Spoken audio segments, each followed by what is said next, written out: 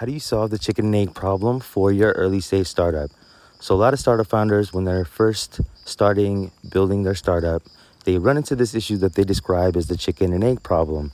And the chicken and egg problem is when you need two things simultaneously to happen for your startup to be operational and for your startup to actually have value.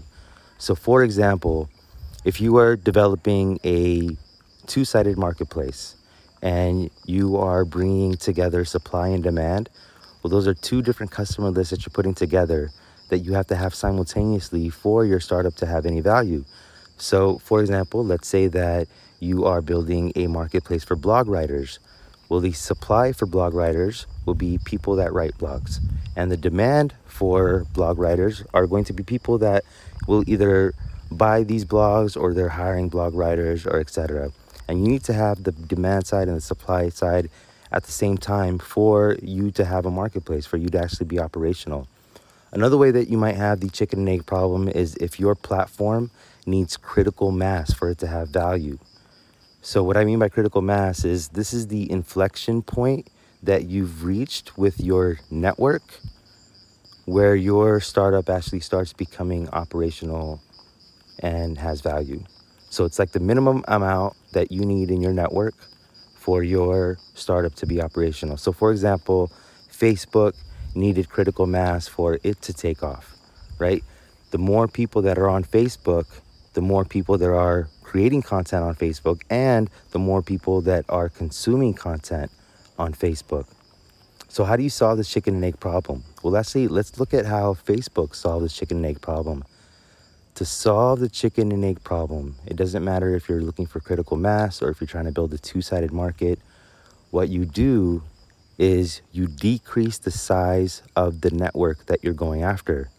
If you're trying to go after the entire world and go after 8 billion people, well, then it's going to be very difficult for you to reach critical mass. But if you reduce that size of that network by going vertical and drilling down into a single niche, then you can actually reach that inflection point much faster because you have a smaller network size and you only need a smaller number of people for you to start reaching critical mass. So let's see how this works. With Facebook, instead of going after several billions of people all at once, they only went after Harvard students. So they went after a very small network size. And this was at the same time when MySpace was out, Friendster was out. There were a lot of other social media networks were out there. But Facebook, they only solved one problem, and that was to help Harvard students date other Harvard students.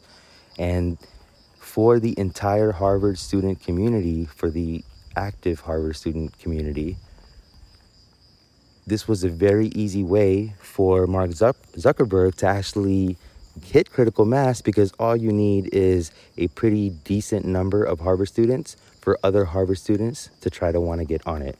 So if you're at, I'm not exactly sure what the critical mass number is, but let's say that you reach 50% of Harvard students, then it's likely you're going to get the other 50%.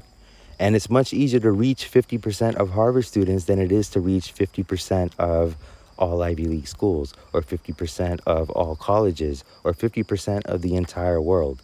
So to hit critical mass and start creating value right away, decrease the size of the network. Instead of going after a huge network, go vertical, drill down into a psychographic niche, decrease that network size, and then this will allow you to build a system where you can solve the chicken and egg problem by talking to fewer amounts of people and starting something valuable that way.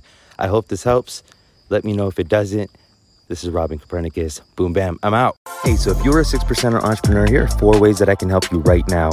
1, hit that subscribe button and the bell so you can always stay up to date on the latest marketing strategies and tactics from this podcast. 2, find out how much of a natural born entrepreneur you are by taking the visionary quiz at robin.ws/quiz.